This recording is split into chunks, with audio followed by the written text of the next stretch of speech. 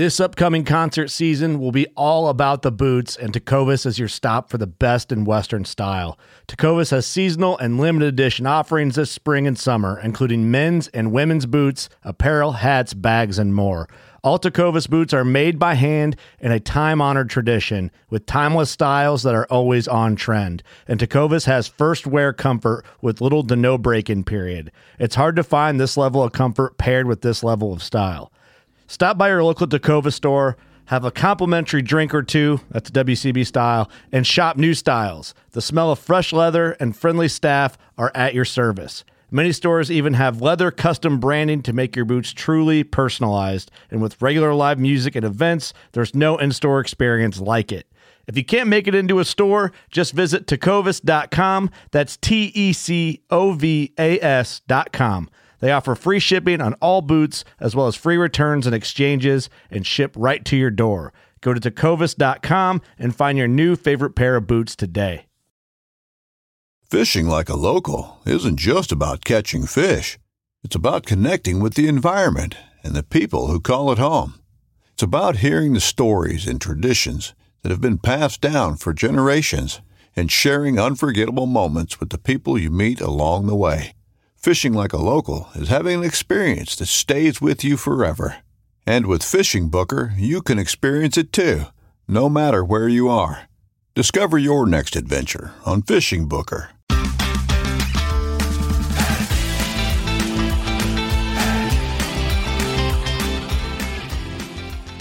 Hello and welcome to the Publicly Challenged Podcast. I'm your host, Luke Oswald, and I hope you join me on my quest for knowledge to become a better public land hunter, angler, and forager. Stick with this and who knows, maybe we will learn something together.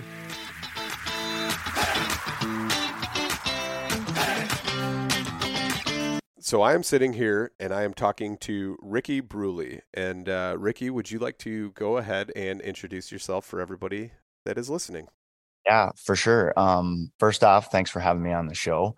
My name is Ricky Bruley. I am the creative director for Vapor Trail Incorporated. We manufacture BTX bowstrings, limb driver arrow rests, and then we also, a couple years ago, bought Stoker Ice stabilizers as well. And basically, I got into hunting, young kid. Me and my dad used to go rifle hunting a lot. Bought a bow when I was 16, a PSE Nova, which was a beauty. Shot in the backyard a lot. Shot a rabbit was my first kill. Nice. I actually shot it with a field point, so it was a little bit traumatic because I hit it in the head. It was kind of a, yeah, anyways. My uncles used to give me a hard time because I got sad about it. But anyways, so anyway, graduated, went to college in Duluth, Minnesota, moved down to Arizona for a minute, and had a family emergency, moved back to Minnesota, started working for Sportsman's Warehouse, just selling guns and on the retail side, worked my way up into management. And then in 2006, I was in the archery department at Sportsman's Warehouse, and we sold a lot of the Vapor Trail bowstrings, and they were local. So sometimes if I had a customer that needed something real quick, I would just drive up to the Vapor Trail facility and grab it. One day I noticed they were super busy and asked if they needed help.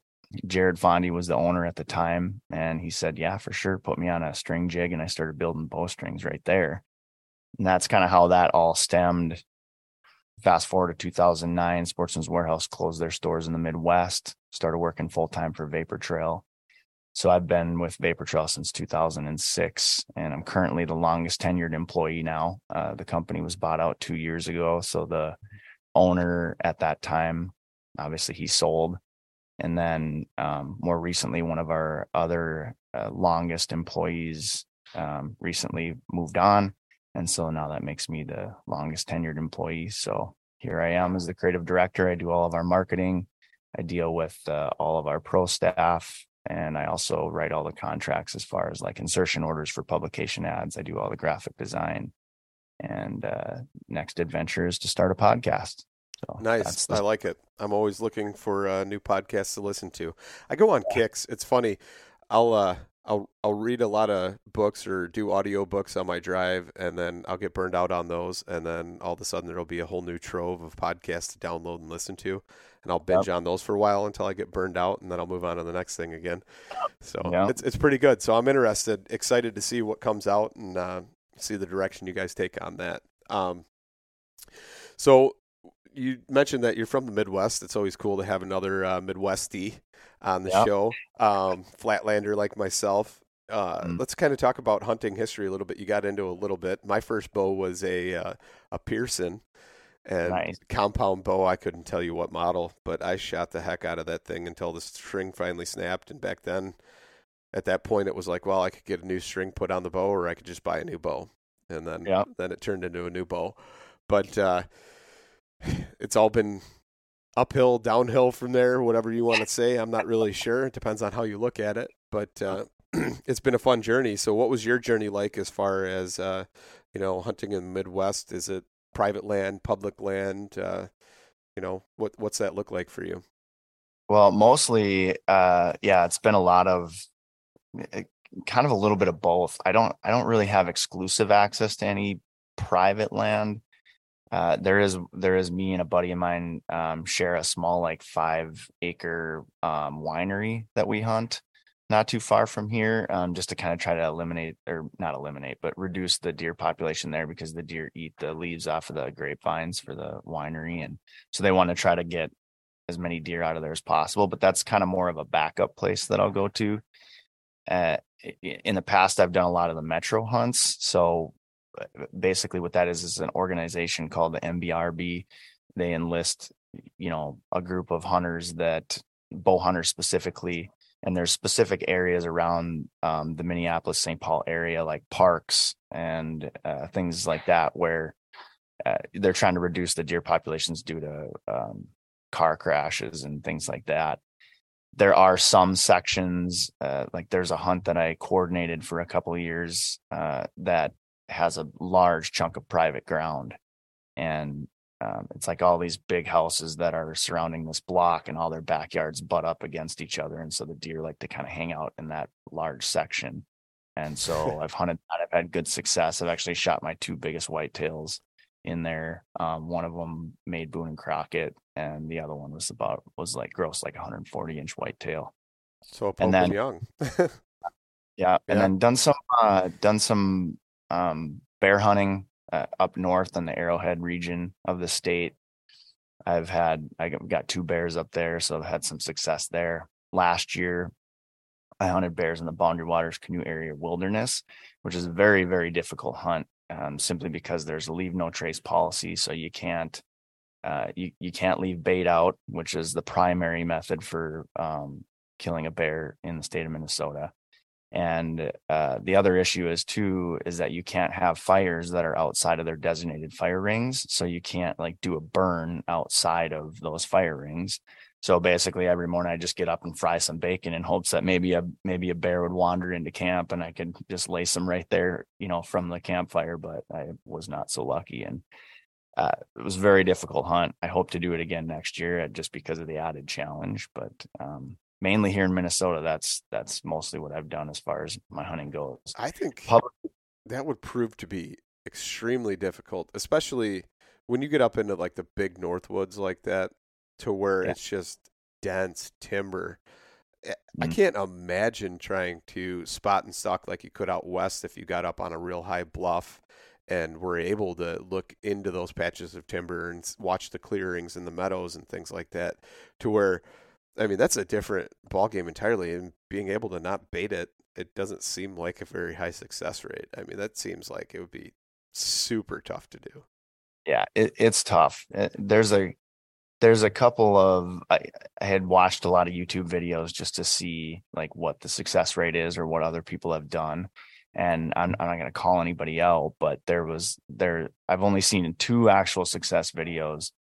One of them, the guy was smart about the way that he cut his video and the way that he did it, but the other guy wasn't so smart and had video of, doing burns outside of the rings, and had trail camera photos, which you're not allowed to have trail cameras. And again, it's very remote, right? So I suppose if you're savvy enough, you could, probably get away with doing it like not so legit, but I was not really a good way to advocate. Yeah. I was really surprised that the guy cut the video the way that he did, because I was like, well, those things that you did to harvest that bear, and it was kind of a small bear. It was maybe 100-pound bear, which honestly, I mean, and with that type of a hunt, I don't know if you could really be choosy, because it is so difficult. But yeah, it's near impossible, honestly. But I think that after this year, I learned a lot. I did go out a little too late in the season, so if I do draw a tag again this year, and if I do have the opportunity, I think I got a much better chance, because I've got a better plan. I've got a few more tricks up my sleeve. I think that might work really well. So some big old berry patches somewhere or something. That's about the only thing I could think of that you would have high odds of success is finding, I mean, just an abundant food source to where they're hammering them every day, and just try and prop yourself up over them and wait. But we're not going to get into your secret plan and tell everybody else, so that's fine. So I'm kind of curious, though, as far as that urban hunt, that really just kind of makes my brain work.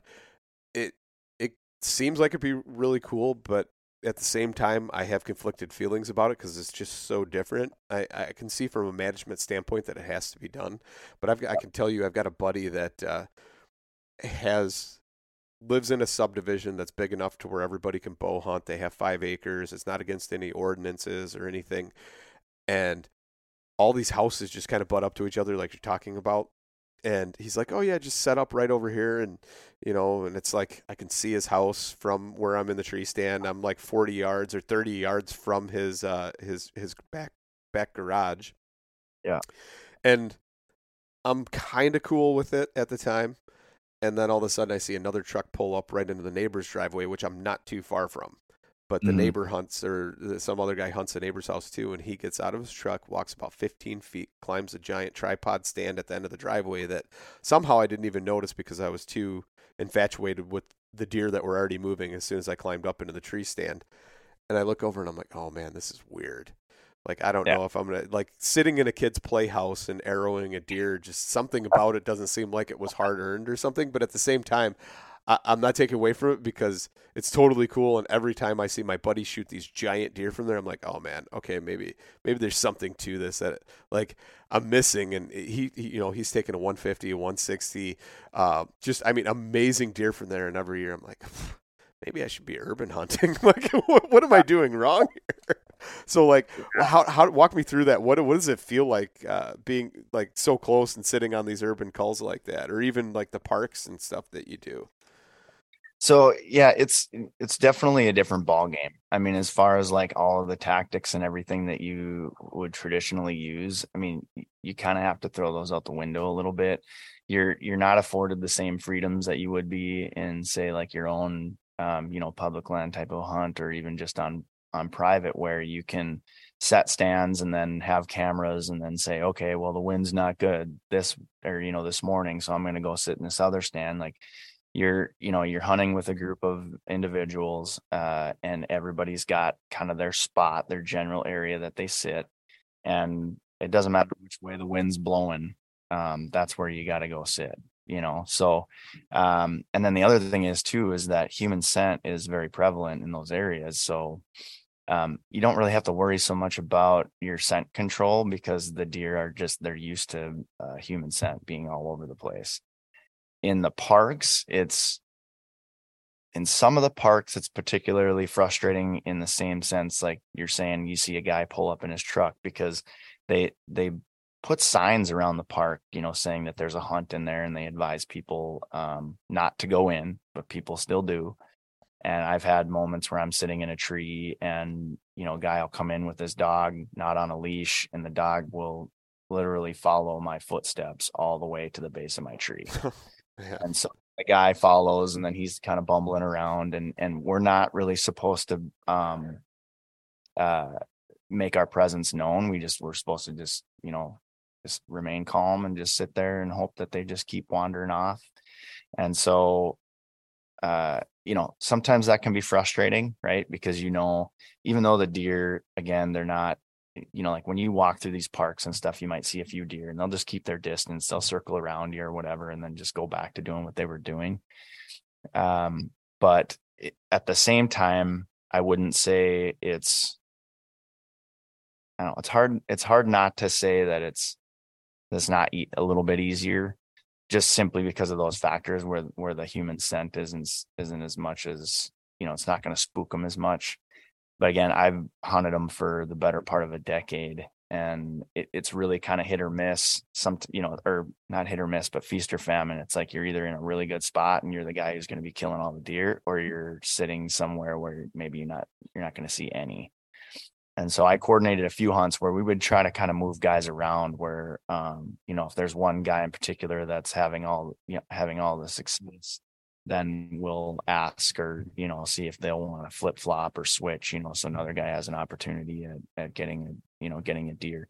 And the whole concept is, again, just to reduce the populations, not so much about going in and killing a big buck, but of course that is a potential benefit for it, because there are a lot of big deer running around in the metro that couldn't be hunted otherwise. So many big deer. So there's always that, factor, but so I don't know. I got out and I didn't hunt metro hunts last year, and I'm not sure if and when I'll go back, and mainly just because I was coordinating hunts. So it was like every other weekend in October through November, and I have a 2-year-old. So my wife was kind of like, man, that gets to be tough gone, cause you're gone pretty much 4 days. And so I was like, well, would you rather I just took like a lump sum of time off, like 2 weeks, and then just go out west, or, go back to doing some of that kind of stuff? And she said she'd prefer that. So now I'm back going back out west and doing things. Like last year I did the bear hunt because I didn't draw any Western tags. So I just did the bear hunt locally, just went up and survived in the wilderness for a week. But so that's kind of how, I guess that's my take on it. Some people do say that. I have had some people say, "Oh, big deal! You shot a Boone and Crockett buck in the." No, I still find it a big deal because even though you don't have to worry about scent control, I feel like they still wind you. And my buddy even told me the buck that he took, I heard deer blowing at me, and they winded me and were trying to avoid me. Ended up crossing his path, and he arrowed a giant, man. I mean, 160-inch deer, or maybe even 160 plus. Like, I don't know what it like totaled out at, but I helped him drag that beast out of the woods, and and he was on his neighbor's property that he had permission. I was like, don't get me wrong, I was kind of jealous. I wish it would have been me, but it was him. You know what I mean? So there definitely is some playing to it. I'm not trying to downplay it at all. It's different. And like you said, that's not the expectation, but at the end of the day, man, either way, you shot a 150-inch deer. That's a 150-inch deer that you wouldn't have had otherwise, and I think that's awesome. Right, I think it's awesome. And I know this the saying is kind of cliche, but they don't get that big by being stupid, right? Absolutely. So and they've all. I don't typically see deer coming in downwind, so they'll still circle around. If they do come to the call, they'll check the wind and do that kind of stuff. So they don't completely throw caution to the wind, but I mean, they're a great opportunity to get in and kill a nice sized deer for sure. And also it's a great opportunity to fill the freezer, because I've taken many, many, many does. Some of them, back to back, only a few minutes apart, where I get out of the tree and I go down and my 2 arrows are literally stuck in the dirt, like 5 inches apart from each other. So there's always that too. So you can always fill the freezer. And there's been times where I've killed more deer than I can handle, and I'm able to donate them to food shelves, or, I usually got some people on tap that are interested in getting one of the deer that I'll kill. So I also can help your family with some venison as well. That's a great opportunity. I like that. And, my buddy, I had another buddy that went up there and arrowed 2 in the same sit, and he was really looking to fill the freezer. So it's urban hunting has its benefits. And then, you see I've got friends that live up in the north suburbs of Chicago, and nobody hunts up there. And you've got these deer wandering through the neighborhoods that are like 180-inch, 200-inch deer. and you know they've got nicknames in the neighborhood, and nobody can hunt them, and it's like, oh man, wouldn't you love that deer? So yeah, kind of bad.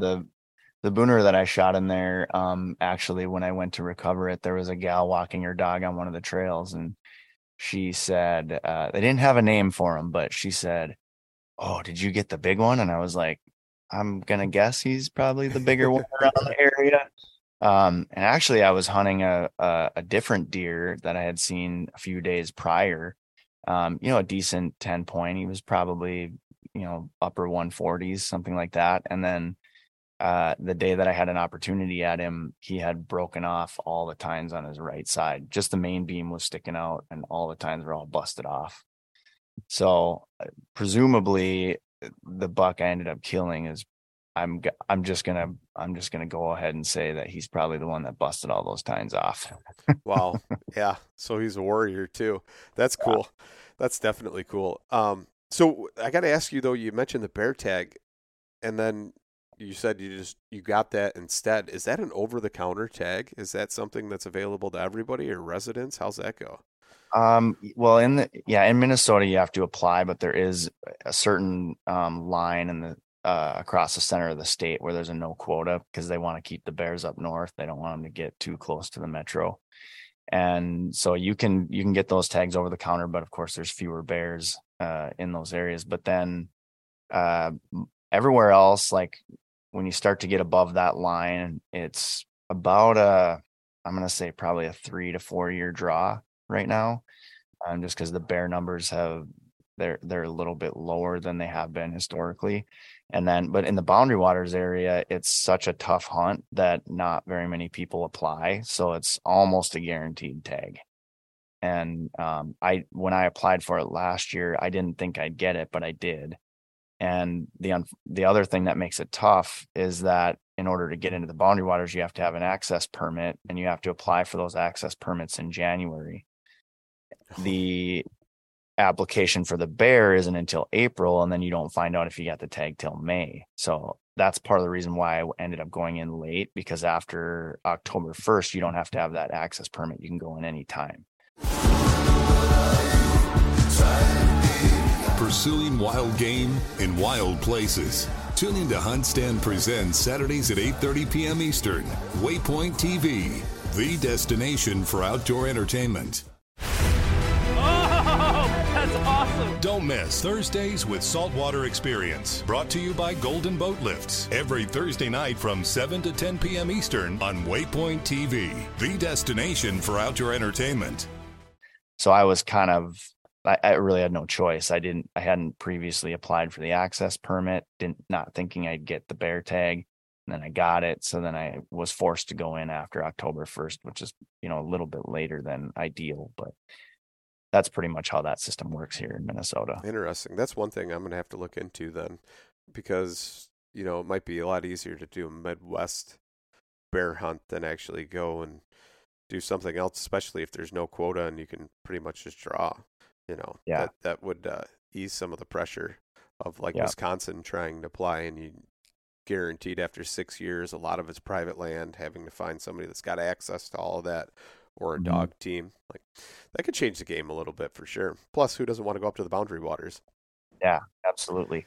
And then also, I just had a thought too, and I want to clarify what I had said about baiting. So you can bait there, but you can't leave it. So whatever bait you put out, you have to take it out. And so what makes that particularly difficult, especially in a typical situation, is you would go up, you'd create a bait station, you would throw bait out, and then you would leave, and then maybe a couple of days later come back and you keep refreshing the bait.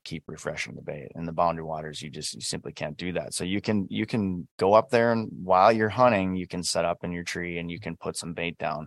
But when you get out of the tree, then you got to take that bait with you back to your camp. So that's part of what makes it difficult. One thing you can do, and I didn't do this, and mainly because it's like a 6-hour drive for me to get up there from where I'm at, is you can go up and you can leave scent. So, one trick that I was told is just literally put scent in like super soakers, and then you just go out and you spray the scent like under the leaves of the trees, because then that way it helps prevent like rain from washing the scent away.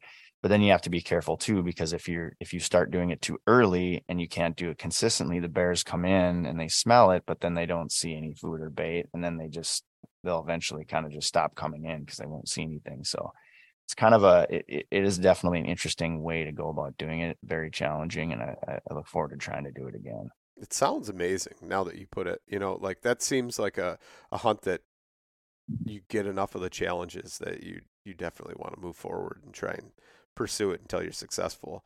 Maybe take some showers with donut baths. I don't know. Eat so many until your sweat smells like donuts, coming out of your pores. Something. Yeah. Part of the thing that I really look forward to too is that really just the bear hunting part of it is kind of the icing on the cake. I mean, you got world-class fishing up there. You can do all kinds of foraging, and they got a lot of high bush cranberries and mushrooms and, all kinds of stuff that you can forage for. And, just canoeing out there and just being out there in the middle of nowhere is amazing. It's absolutely amazing. So even not getting a bear, it's a great retreat, and it's absolutely right here. Foraging's my jam, man. So speaking of foraging, do you ever do any ricing? No, I haven't. And I've wanted to. There was actually a chunk of private land I used to hunt, 10 years ago or so, and they were on this lake that had a ton of wild rice. I'm assuming that's what we're talking about here. Yes, we are. Manoomin, as the natives called it. I believe it was Manoomin. So, yeah. I would like to, but I have not. Yeah, that's on my list for doing this year for sure. I want to get out and go ricing, so I'm going to try and make that happen. And if it requires a Boundary Waters permit or whatever I need, then hey, might as well apply for a bear tag too. So. Yep. And if you can't get access, like you can also look at some of the outfitters out there. That's what makes it somewhat difficult to get the access permit, is because they all get gobbled up super quick because outfitters jump on them real fast. But then you can also, so if you don't have the ability to get an access permit, you can look at some outfitters up there and they can usually get you access that way. Nice. So let's shift gears a little bit, Ricky, and talk Vapor Trail, because there's a lot of cool things, that, I mean, like you said, you guys make strings. You've got the limb-driven rest. I've got a buddy who says that's the way to go, the only way to go. So let's kind of dive into that. Let's start with, what's it like working for Vapor Trail? How cool is it knowing that you got some of the best products out there and you work for them, and you've been doing it for a long time, as you mentioned earlier? Just kind of go into that, what it's like, and then what you see coming in the future. Yeah. Well, it always helps to enjoy or have a passion for what you're doing. And like I said, it all just kind of started out as more of helping some friends out, and then when I was in need, then they helped me out. And so again, just a great organization to work for. And, there's been some changes recently. And so kind of trying to adjust to some of those changes, some good, some just a little bit different, but again, just trying to adjust to some of those changes. But, always been, the owners have always taken really good care of me. And so that's what keeps me around. And then again, like I said, just a passion for it, right? Like we just moved into a brand new facility. We went from, I think, 2,500 square feet to 28,000 square feet. So quite a big change now. We opened a pro shop. We've got a 40-yard indoor range, and just kind of looking at what we built here and looking back to when I started, the original founder of the company, Jared Fondy, he passed away in 2014. And just kind of looking at what we've built this into from what it was, it just kind of makes me wonder, like, if if I was him, I'd be proud, you know what I mean? So that's a big thing for me too, is just one of the things that's really kept me here is trying to kind of continue that legacy of what he started. Mainly, we're going into our 30th year now of building bowstrings. We have our own proprietary VTX material, and we have a process that we've honed, over the years, of course, but it all started with Jared and his methods and how he taught me. And we've just continued to pass that along. So it's really, really cool to see how it's evolved The limb driver was developed in 2005. And then now we have eight different iterations of it. Well, technically probably 50 different iterations, but 8 technically that have been brought to market. We originated limb-driven technology, and then it kind of took off. I think Hamskea was the next company that started making them. In fact, I think that's what really launched their company, was limb-driven. And then from there, some other companies have got on board too. But initially, the technology was kind of, it was, a lot of people were like, I don't know about that. It's not going to work, whatever. And then it really kind of started to take off. Some professionals started to see the benefits of limb-driven technology and how forgiving it is and how it can help increase your downrange accuracy. So that really helped take off. And so here we are. Awesome. So you actually kind of covered, I've got some listener feedback that they had some questions for you that they wanted addressed. And Vapor Trail has a proprietary string material called VTX. They're curious how it's made or how it compares to BCI 452X and X99, which are both Dyneema and Vectran. So what is your product and how does it compare to those? Well, I can't get too into detail about the material makeup just because it is proprietary. However, I can say that it is also Dacron and or not. Wow, Dyneema. You might need to cut that part. It's all good. Actually terrible. So Dyneema and Vectran, and it's just a different percentage that we found, like a different ratio that we found that because the Dyneema is designed to kind of move a little bit, have some elasticity to it. And then the Vectran is really what makes it really stable. But if you don't have a good ratio between the two, then the Vectran kind of starts to break down over time because there's too much stress being put on it. So you got to have the right amount of Vectran in there. And we have what's called a thicker denier that we use per strand. So we run a lower strand string. Typically, like 452X, you're looking at 22 to 24 strands. With our VTX material, we run 14 is standard. Split cables end up being 16. If you got an 80-pound bow, we usually like to add a couple of strands just to add a little bit of, longevity to the string, because 80-pound bows can have a tendency to be a little harder on the string, so it adds some longevity to it. But we've just found that it holds up. That ratio tends to hold up better in varying weather conditions. So if you're going from, say, you've got you're practicing in Minnesota in the dead of winter, and then you're going to go down to Arizona and hunt javelinas or something like that, you'll see very little change in how your string moves, if any at all.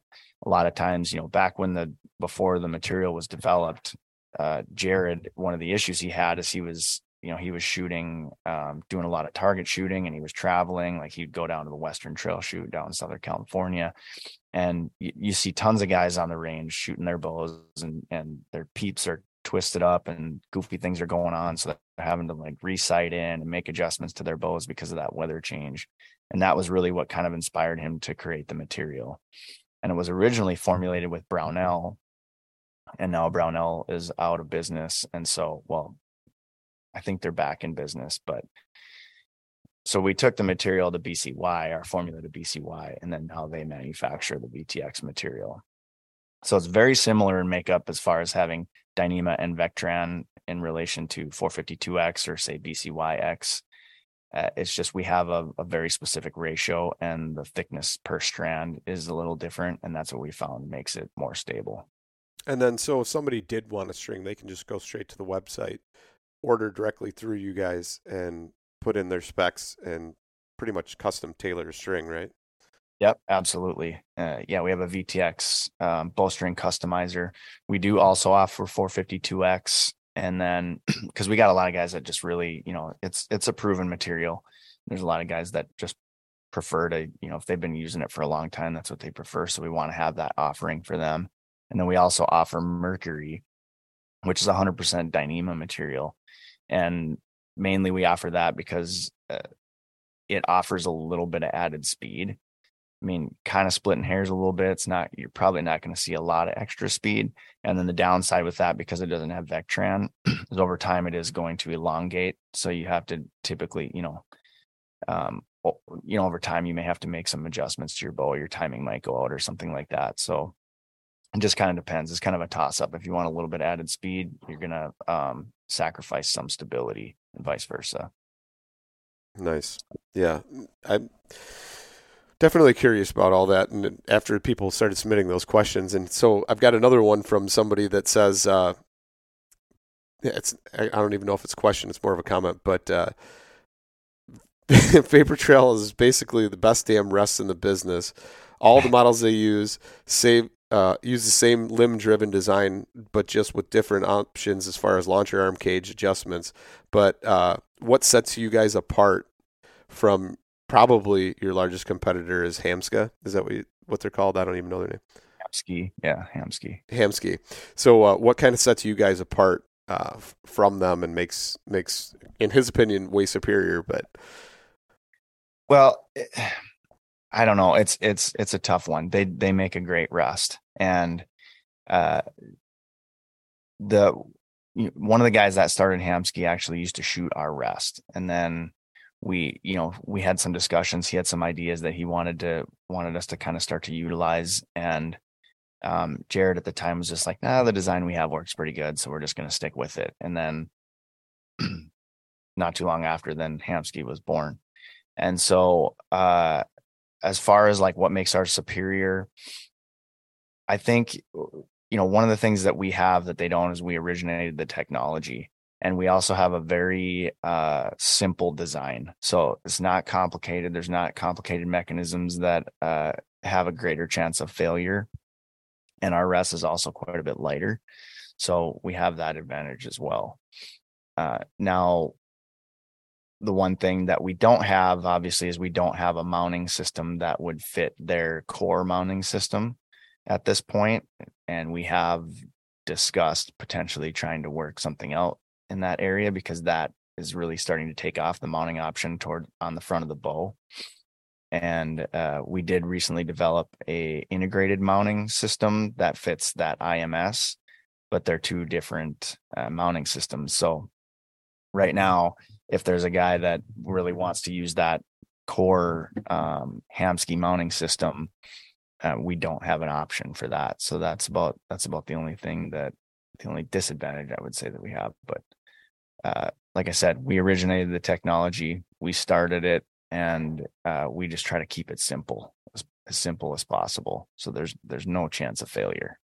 I like simple, and I've had multiple failures on rests in the past, especially when the whole fluid dampening technology first came out. I can tell you that I went through 3 rests in 1 year, and it was a brutally cold winter. I was hunting late season. I had a limited window chasing a certain buck that I thought for sure I was going to kill, and I actually drew back on him at one point. And my rest was frozen with the dampening, and it was stuck up like this. And my arrow goes bam, and the whole thing broke as that was happening. And I missed that buck, and he took off, and I never saw him again. So worst nightmare, huh? That was a worst nightmare scenario. Went to the bow shop, slammed it on the counter. I'm like, this thing is junk. And they're like, no, that's a fluke, and I got another one and then another one. Luckily, I didn't pay for each one, that it was warranted, but there was definitely some problems with that. And I actually shied away from that company for a long, long time until I purchased a new bow. So, yeah. I mean, there's definitely some drawbacks. So let's talk real quick, kind of, is there a preferred rest for, like, to say the hunter versus the, target shooter, or, are they pretty much kind of even across the board as far as what somebody prefers? Well, I think a majority of our audiences are hunters, so we definitely sell more of your hunting style rests. And basically any of the ones that we have that have a cage on it, the Pro V, the Pro VX, the Gen 7, the Gen Integrate, depending on, what kind of setup that you have, that's most certainly the more popular version for anybody who's hunting. And then we have like a more enhanced version of our very original arrow rest that we ever came out with. It's called the Micro Elite, and that caters more towards your target shooters.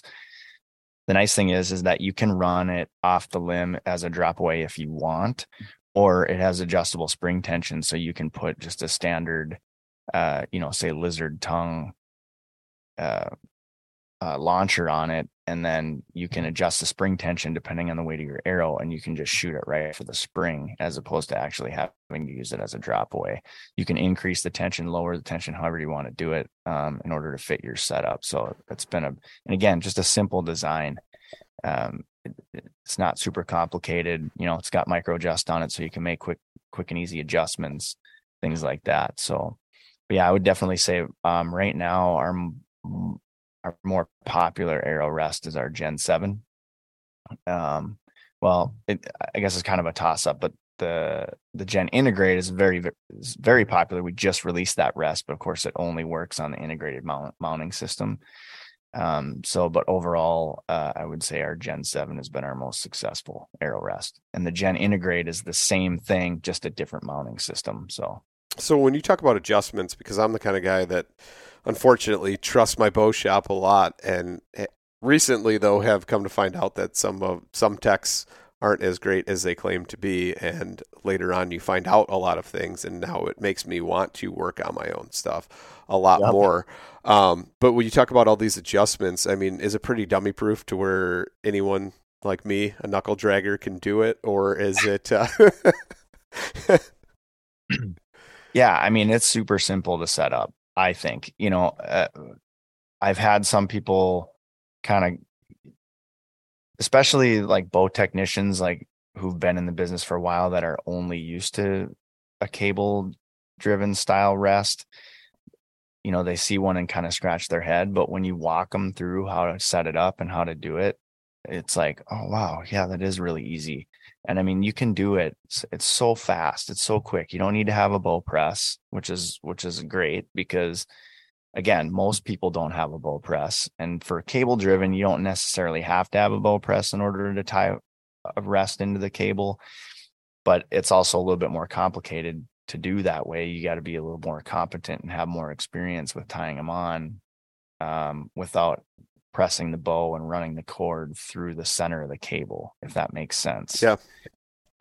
So with this design, I mean, you mount the arrow rest, make sure it's level, tie your cord on, get the cord attached to the rest, pull the arm in the down position and draw it back. And as long as that cord is going completely slack and the arm's coming all the way to the up position, it's essentially ready to go. I mean, you got to do your tuning and everything from there. You got to, check your center shot and your height, and, shoot through paper, and, do all the typical methods that you would use to make sure that your arrow is flying true coming out of the bow. But aside from that, yeah, it's very simple. Your windage adjustments, just one lock screw. You just unlock that, move the rest to the position you need it to be in. The same thing goes for the elevation, and you're good to go. Our Gen 7 is unique in that there's an actual bubble level in the mounting bracket. So you can, if you have the bow level, then you can just, you run the bolt through the mounting bracket into the burger hole, and then you've got a bubble level on the mounting bracket to ensure that the rest is perpendicular to the string. So nice, pretty foolproof. And we got some pretty good instructional videos online too that kind of help you with that process. That's awesome. One of the other things I wanted to talk about was the marketing campaign, or the design. Was that you that created that? Because it was definitely a child of the 80s / early 90s, because as soon as I saw the marketing materials for these rests, I was like, dude, G.I. Joe, like screaming in the back of my head. And every single model, I was like, oh, that's awesome. Oh, that's awesome. I honestly wish that I could take full credit for that. I did design the packaging, yes, and the logos, everything. However, it was our owner that had originally kind of thought about it. I don't know if he was, I don't know the exact story. I'm guessing he was just kind of brainstorming, or, just sketching in his sketchbook. He does a lot of that. He's also an artist. And he just presented the idea to me, and I was like, that's fantastic. And I was so looking forward to getting started on it. So it was a lot of fun to design, just the process, and then trying to think, okay, so who do we like? Do I just come up with some fictitious characters to put on the packaging, or how do we approach that? And so then, of course, we wanted to go with a few partners that we already work with. So Jason Matzinger, he's on the GI8X packaging, and then we've got Steve Eklund from the Edge out of Canada that we put on the GI8. And I just reached out to them and said, hey, how would you like to be a real American hero? And they both were on board like immediately. So that was a lot of fun. It was really cool to put together, and it was really fun to, have the posters at the show, at the ATA show, and the attention that got, people just coming in out of the aisles and just, coming to a screeching halt and then turning and coming into the booth. So it's really been a good marketing effort. I think that's worked out well. I think it's awesome. I think it has to work really well, especially with, that certain age range of people that automatically recognize it and now associate with something. It made me want to buy one of each just so I could collect them, just like a G.I. Joe. So yeah, there was talks about even trying to have like an action figure in there, but that would have been that would have blown our budget way out of the water. Yeah, maybe a trading card or something, but see on the cake if we could have done something like that. But. No, it was awesome. Ricky, it's been awesome talking to you, getting to know Vapor Trail Archery and the product. I think it's really cool, and it's something I'm going to have to add to my arsenal in the future. That's definitely going to be down the road. And now you really, really, really have me looking forward to getting an access permit, doing some ricing, and then coming back later to do some pair hunting. So there you go. That's a good idea. I appreciate it coming on. If somebody wants to reach out to you and maybe have you on a podcast or questions about archery products, where do they go for all that? Where can they follow you guys on social media, all that good stuff? Well, you can find us on Instagram at Vapor Trail Inc. And then also we're on Facebook. And then I'm on both as well as Ricky Bruley 1980. Actually, I think it's Ricky Bruley 80. But if you're unable to find me there, I'm tagged in a lot of stuff on our Instagram and Facebook pages as well, so you can find me through that. And I love doing podcasts. Be happy to do more. So if anybody's looking for a guest, hit me up. Awesome. I appreciate it. Thank you so much for coming on. Thanks for having me.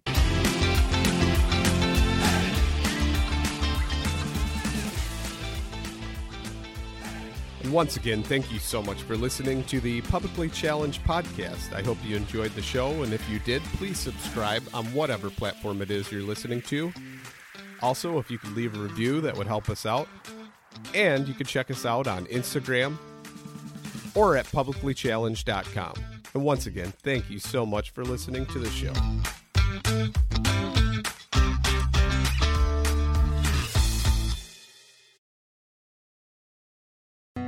Through the Blackwater bayous and in the dark Louisiana night floats a duck camp, alive with the sounds of swamp pop and the smells of Cajun cooking. From